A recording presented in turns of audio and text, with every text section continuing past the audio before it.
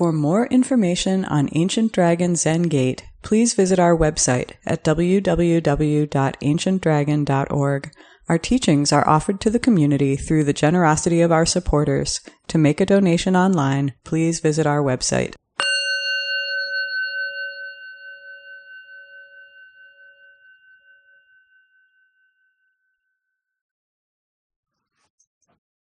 Good evening, everyone. Happy New Year. I'm Douglas Floyd. I'm not sure I have a real thesis for this Dharma talk. It really came from just this occasion of the year's end and looking backward and thinking about our usual custom of coming up with New Year's resolutions in which we look back on the past year, appraise our lives, and then to the new year and make some resolutions. They tend to be usually, most people, or a lot of people, I will lose 10 pounds. I will go to the gym more. I will be kinder. Maybe I will sit every day for X minutes a day, something along those lines. And started wondering, well, how does that fit with what my real resolution is that just to renew the Bodhisattva vows that we take all the time. And as I thought more about it, it occurred to me how different our usual New Year's resolutions are from our Bodhisattva vows, the ones that we take in the Zendo that we recite in the Zendo on a regular basis. The New Year's resolutions can be very fine things, giving rise to better health, doing more zazen, maybe becoming a kinder person. They fail a lot. And there's always all kinds of advice at this time of year about, how you should make your resolutions and plan your resolutions so that you'll have success. You would not reach too far in making resolutions so that it's reachable. It's something that's repeatable, measurable, something that you can do repeatedly in order to create a habit.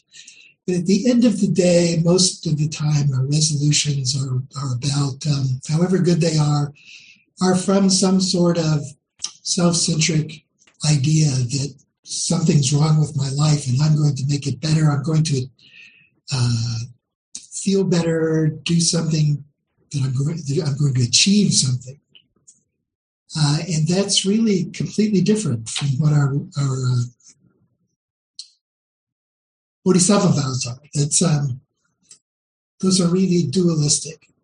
And however good they are, they carry a karmic trace with them that can influence our future thought, speech, and action.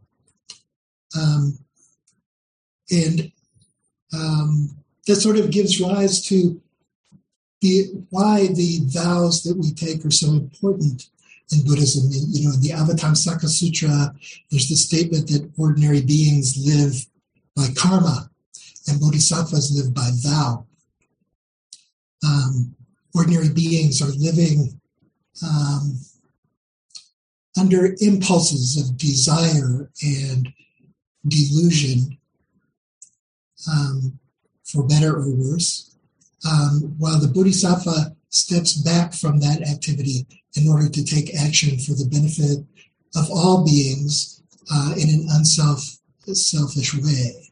And because of that importance in that statement in the Avatamsaka Sutra, Taigen mentioned yesterday that vow is in the Avatamsaka Sutra is treated as one of the 10 paramitas. And there's an important section in which Samantabhadra, the Bodhisattva of vow and of precepts, sets out 10 of his own vows. And the significance of the vow for us is that all of our vows are bodhisattva vows, in which we vow to wake up and to act for the benefit and well-being of all beings.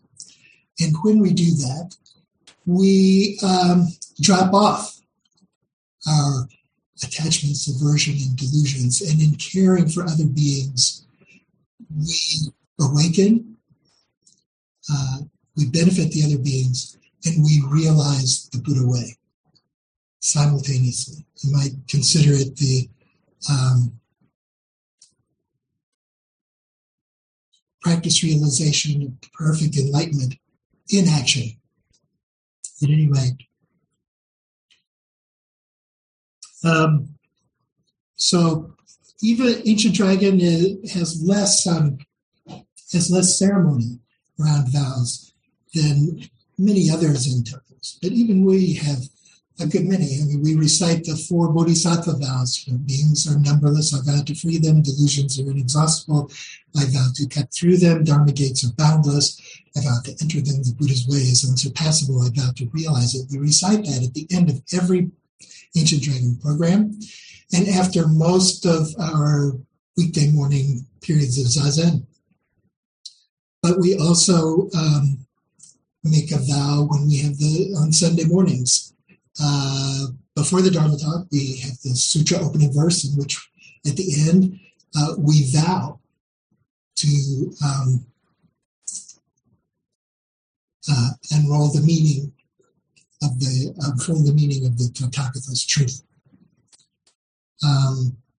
Other times we recite the vows are during the meal chants, or when we recite the refuges in Buddha, Dharma, Sangha sometimes.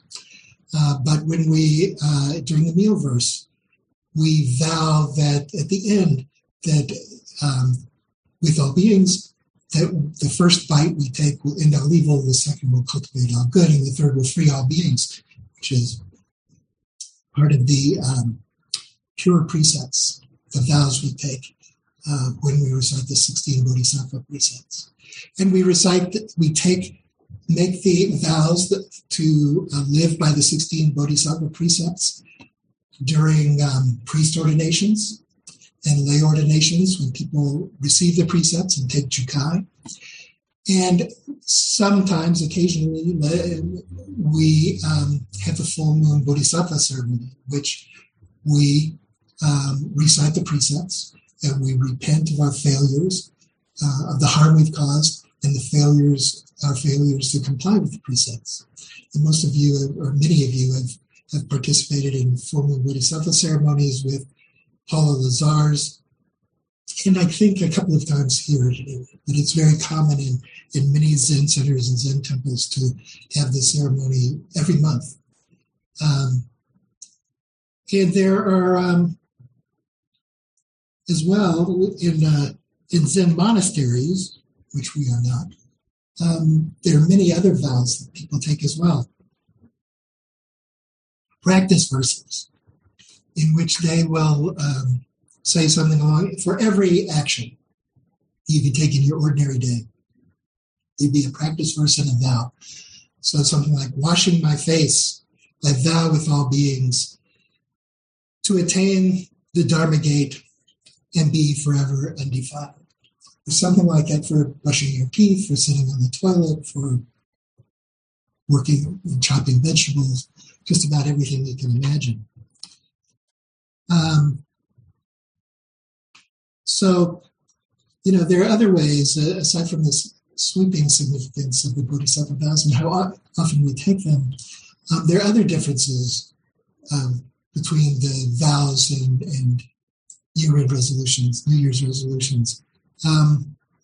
We take them and renew them all the time because we can't fulfill them. We will fail. And so we recite the repentance verse and we renew our vows, Bodhisattva vows, over and over again. And I think the significance, it's important. I think in many people's experience, just they're daunted by the fact that the vows are impossible to satisfy. So in the 4 Bodhisattva vows, for example, we recite that beings are numberless. We vow to free them. That if they're numberless, how can we possibly do that? How can I, as a limited individual, do that? Dharma gates are inexhaustible. I vow to learn them all. How can we commit to master all of the teachings of the Dharma? And yet I think the significance of that is that they are not, when we take the vows and we try to live by the vows, they are not achievements of ours. They are commitments to how we will do everything, how we will live our lives, and it's a vow to never-ending continuous practice rather than something that we will achieve, something that will lead to us getting something in exchange. And for that reason, the Bodhisattva vows are frequently called immeasurable vows, inconceivable vows, the great vows that are beyond all of the normal affirmations and settings of intentions, resolutions that we might make. But beyond, another difference is that our vows are commitments in ways that New Year's resolutions aren't. New Year's resolutions, we set an intention. I'll go to the gym more this year. I'll be a kinder person. But the vows that we take are generally, not always, but generally taken as part of a ceremony where we collectively recite the vows. In the presence of each other, before each other as witnesses, we take the vows, we vow to each other that this is how we will live. And we do this, people witness this. It's like a marriage ceremony. In a marriage ceremony, there are always witnesses. And the significance is that the couple getting married is not just making commitments to each other, they're making commitments to the community. Not some sort of binding legal commitment, but I promise you that I will behave in this way. You can rely on me. You can count on this. And that's a sort of vow that's going on there. It's and in fact, in certain of the vows that we take, the idea of having witnesses is built into the vow. So, for example, in that practice verse, I mentioned that washing my face, I vow, together with all beings, to attain the Buddha way and be forever free of defilement. There's similar sorts of recitations in the morning service in many temples. After reciting the repentance verse, we take refuge in Buddha, Dharma, Sangha, and the formula is I take refuge in Buddha before all beings, immersing body and mind deeply in the way, awakening true mind. I take refuge in Dharma before all beings, entering deeply the merciful ocean of Buddha's way. I take refuge in Sangha before all beings, bringing harmony to everyone free from ignorance. So there's an idea that we are making these vows to all beings, and that they are in some sense witnessed by all beings. And in other ceremonies as well, in the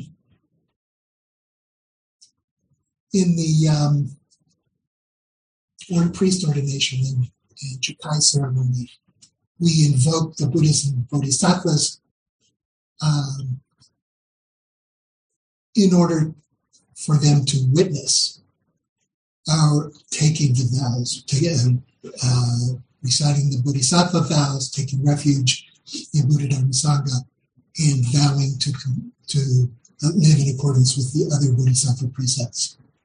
So that's a big difference. We not only the translation for that invocation of the Buddhas and that I vow together with all beings, for example, is flexible. It can be translated as I vow, I take refuge in Buddha before all beings. It can be I take refuge in Buddha with all beings. And so that's a difference as well that I mentioned before. When we take the vows, it's a collective activity. It's not just that we commit to all beings and to people we're with, that we will comply with these vows, but and that they were witnessed. But I'm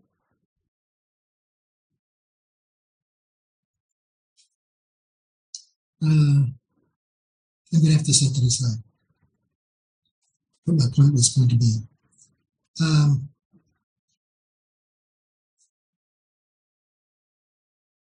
But I think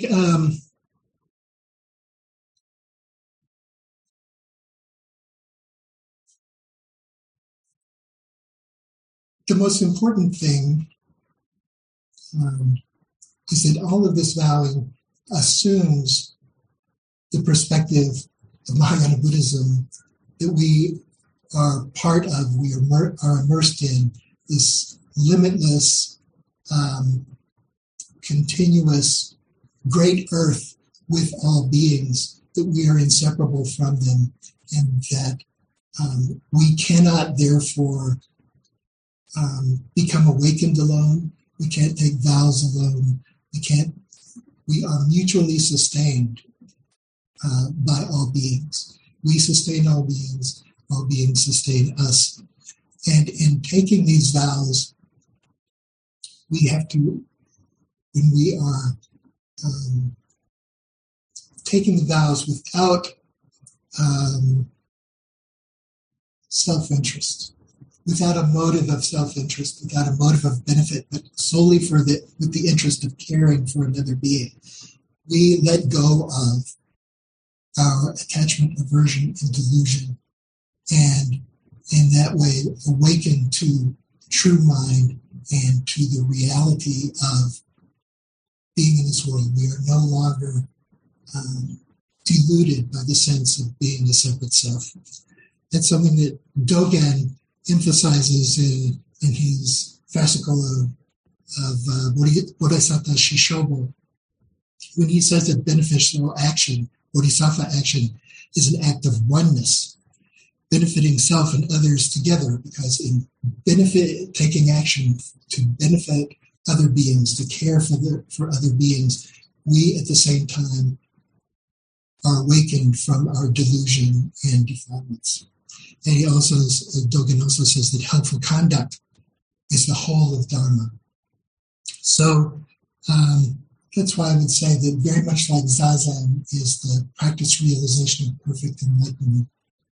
The taking of the vows and the acting in accordance with the vows is itself practice realization of perfect enlightenment in activity. So I'm going to leave it there and make it very short. This is sort of a footnote to something Taigen had to say when he began his talk yesterday. So I'd be happy to share perspectives on vows, how you see them, how you experience them. So please bring me your questions and comments.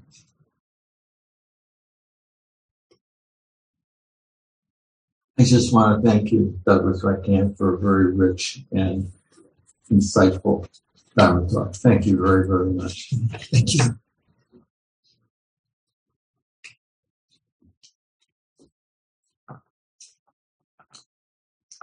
David Ray has his hand up. Hi, Douglas. That's right. You see me over there and I see you over here. Hello. Thank you so much for that talk. A lot of things that I want to ask you about, but one thing in particular that I heard you say, but I don't think I quite heard the whole sentence, but I heard the phrase karmic trace, and I couldn't hear whether you were saying that the act of taking a vow and making a vow leaves a karmic trace, or if it was something else. And if it is that, what does that mean? Where does a karmic trace get left? I was saying that making a self-interested resolution to create some benefit from yourself, I'm going to become happier, healthier, more attractive, a better human being, is essentially a dualistic self-interested vow or resolution. It's different. I don't want to confuse it with the vow. And that therefore there's a karmic trace. That while all of those things may be very good, there is a trace, a seed of acting out of self-interest that's created and that is stored in our mind, and that's activated later in response to appropriate causes and conditions. So that even though you make a resolution to do some perfectly good thing, it may manifest itself down the road as a selfish, unhelpful, unskillful action. Thank you. Well, if there are no further comments and questions, then maybe we can move directly to reciting the Bodhisattva vows.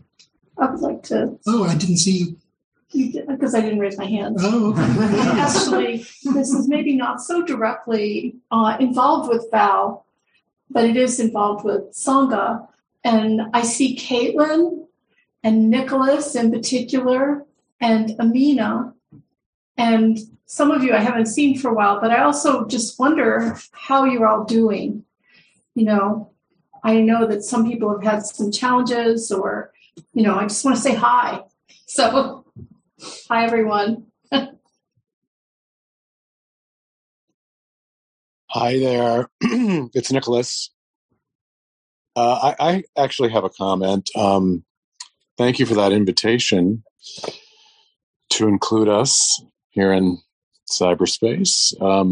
But yeah, that was a very inspiring talk, Douglas, and it made me think a lot about my life and you know, what I want to do this year moving forward, because I feel like since the pandemic, many of my actions have been very kind of self-interested, you know, or about me. And even though they've included wonderful things like travel and other things that, you know, we might value culturally as, you know, a great thing to do, I feel like I've lost the sense of service, which that's the word that was coming to me with regard to the Bodhisattva vows in general. That I really have, you know, for many years I had found ways to be of service directly to my different communities, and I've kind of lost that. And so, you know, your talk really crystallized that issue and really inspired me to get serious about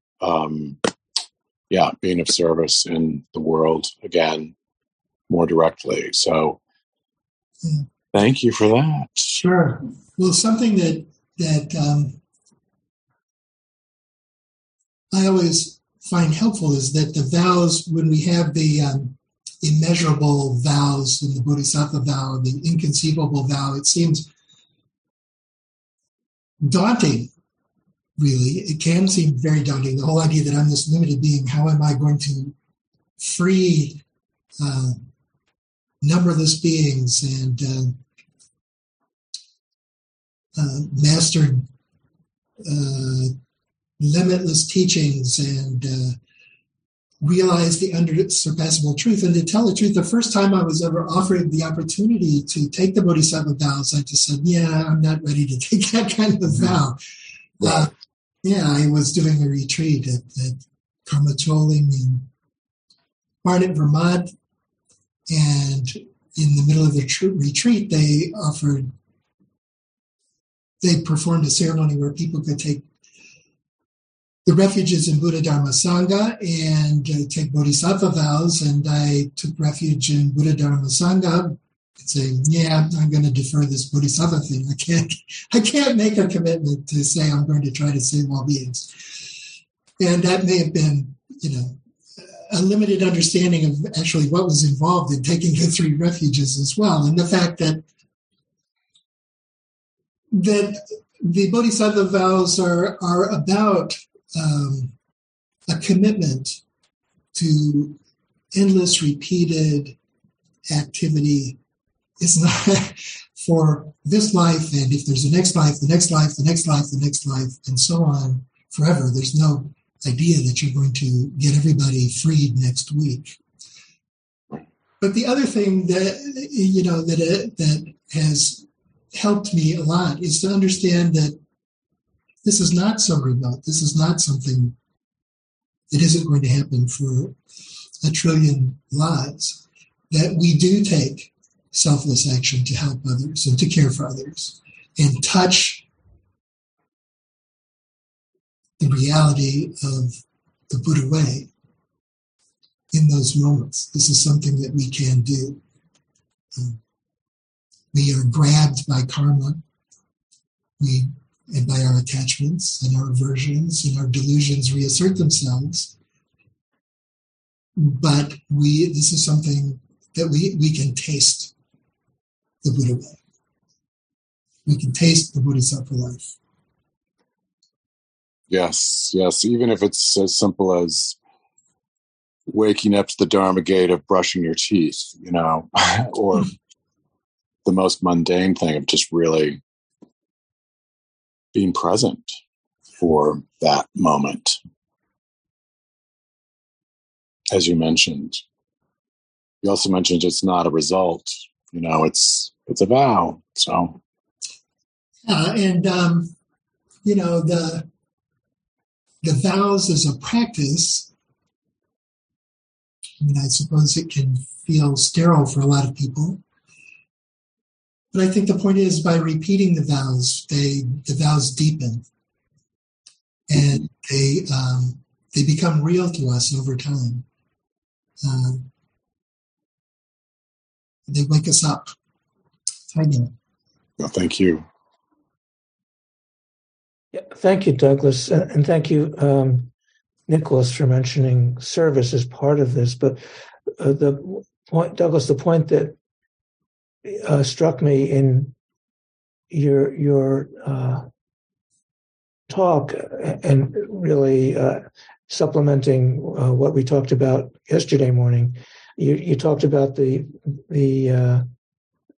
commitment to never-ending vows, and I think that's a different idea than, we're going to make this vow to get to some other thing, to get somewhere else, to accomplish something. This is it's kind of like I don't know what to call it, an escalator or a moving walkway. It's never ending. So there's a way in which, to me, that may seem frustrating, but to me, it's we could also see it as comforting, that this is a way of seeing the world that keeps going, and that includes, as Nicholas was talking about, some perhaps personal vows, but also that those have to do with service. So anyway, just the never-ending part of it is a good way of glossing what are sometimes called inconceivable vows. It's not about getting somewhere else. And I just wanted to note that Amina said in the chat that she was sick in bed, and I wish you to get better soon. And I'm glad you could join us anyway. Something else that I find inspiring is the fact that we recite these vows together collectively. And in that way, and in other ways, uncounted ways, I'm sure, we support each other mutually in observing the vows and in our practice. And I think it's an interesting thing to note, and Taigen and I exchanged emails about this earlier today, that the 4 Bodhisattva vows in Chinese don't have a subject in any of the 4 vows. It's just beings without number vow to free them.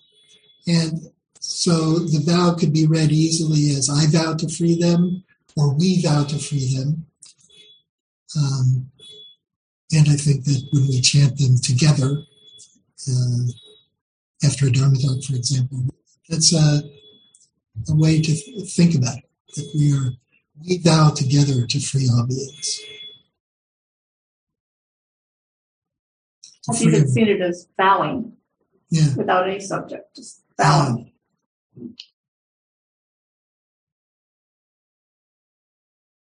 I wanted to say that Amina is like Bimala Kirti. We're in her sick room with her. And that's a great bodhisattva, Amina, so I wish you well, too. Thank you, Hogetsu. Oh, it's inspiring that you made the effort. Thank you. Yeah, I couldn't decide, and then I felt like I wanted to. So, thank you. Welcome.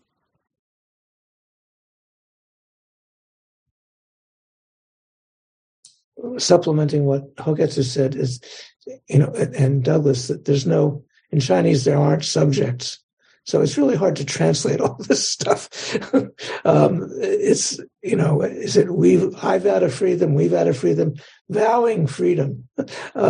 It's, to put it into this kind of very dualistic English language is challenging. So we're working on how to translate all these. But I talked yesterday about the second one, delusions, and cutting through them, which is more literal than ending them.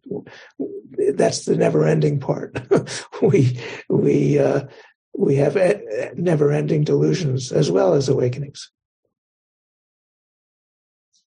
I think our bodies do the translation.